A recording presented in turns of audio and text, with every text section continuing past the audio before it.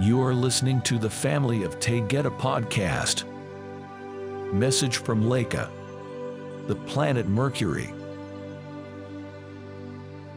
Beloved friends of Earth. In these moments we will share about a magnificent planet that is familiar in name to you. Mercury is the smallest planet in the solar system and the closest from the Sun. What could be significant about this planet with so many others of greater size? With rocks and mountains and deep craters, it is abundant with metals and elements that would tell humans that life would be impossible. With the highest iron content imaginable, know that beings created to live there would reflect the activity and aspects of their surroundings.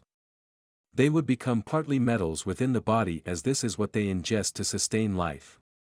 Created by the one source of life, these beings resemble red rocks that have 6 appendages. 3 on each side of a body that stands 8 feet tall. Their heads are oval in shape and they have 1 eye on top of their head. This serves them as they crawl as well as walk. They make sounds and motions with their appendages. Their food is taken in by the middle appendage, as there is an opening with sharp teeth made of metal. Even though they may sound very strange and primitive, know in truth they would believe the same for humans. Allow your identity to shift to your soul as you grasp that all life forms are created by one loving source. These souls are expressed in a body that resembles material you would walk on or climb as mountains. They blend as camouflage with the mountains they dwell within. Their homes are entered through crevices and tunnels beneath the surface. This allows cooler temperatures as the metals of their bodies peak in ranges that would melt steel on Earth. This is their natural habitat and they know nothing else.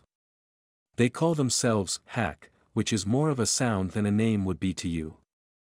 Their planet is called Haka. Pleiadians have landed in crafts and interacted many times with Hak. They do not travel in crafts and have no desire to learn. They spend days walking and crawling after consuming bits of the mountains they live in.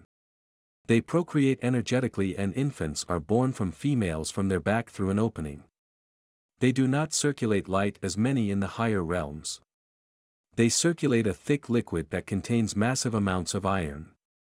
They live approximately 400 years and their skin begins to harden, which causes death of the body.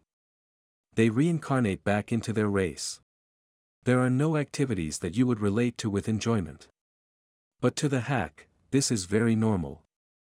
They sleep on rocks within the caves that are created. They communicate very little and their emotions are flat.